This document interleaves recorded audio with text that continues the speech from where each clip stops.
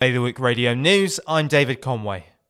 The Jersey government has announced that due to legal requirements, the Brexit transitional arrangements originally put in place for French fishing vessels will not be going ahead. It will see Jersey move directly to the new licensing regime under the UK-EU Trade and Cooperation Agreement, with Marine Resources immediately in control of licensing French vessels. Guernsey police are appealing for witnesses after a vehicle failed to stop following a collision with a white Hyundai in Clodagh Bordage, St Sampson's.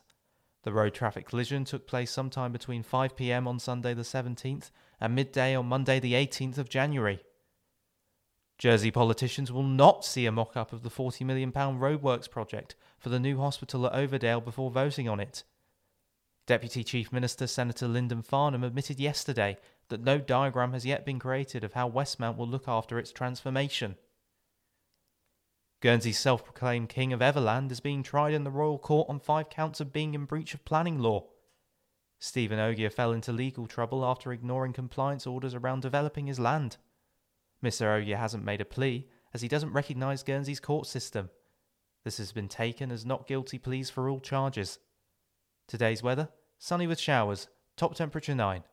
Bailiwick Radio News.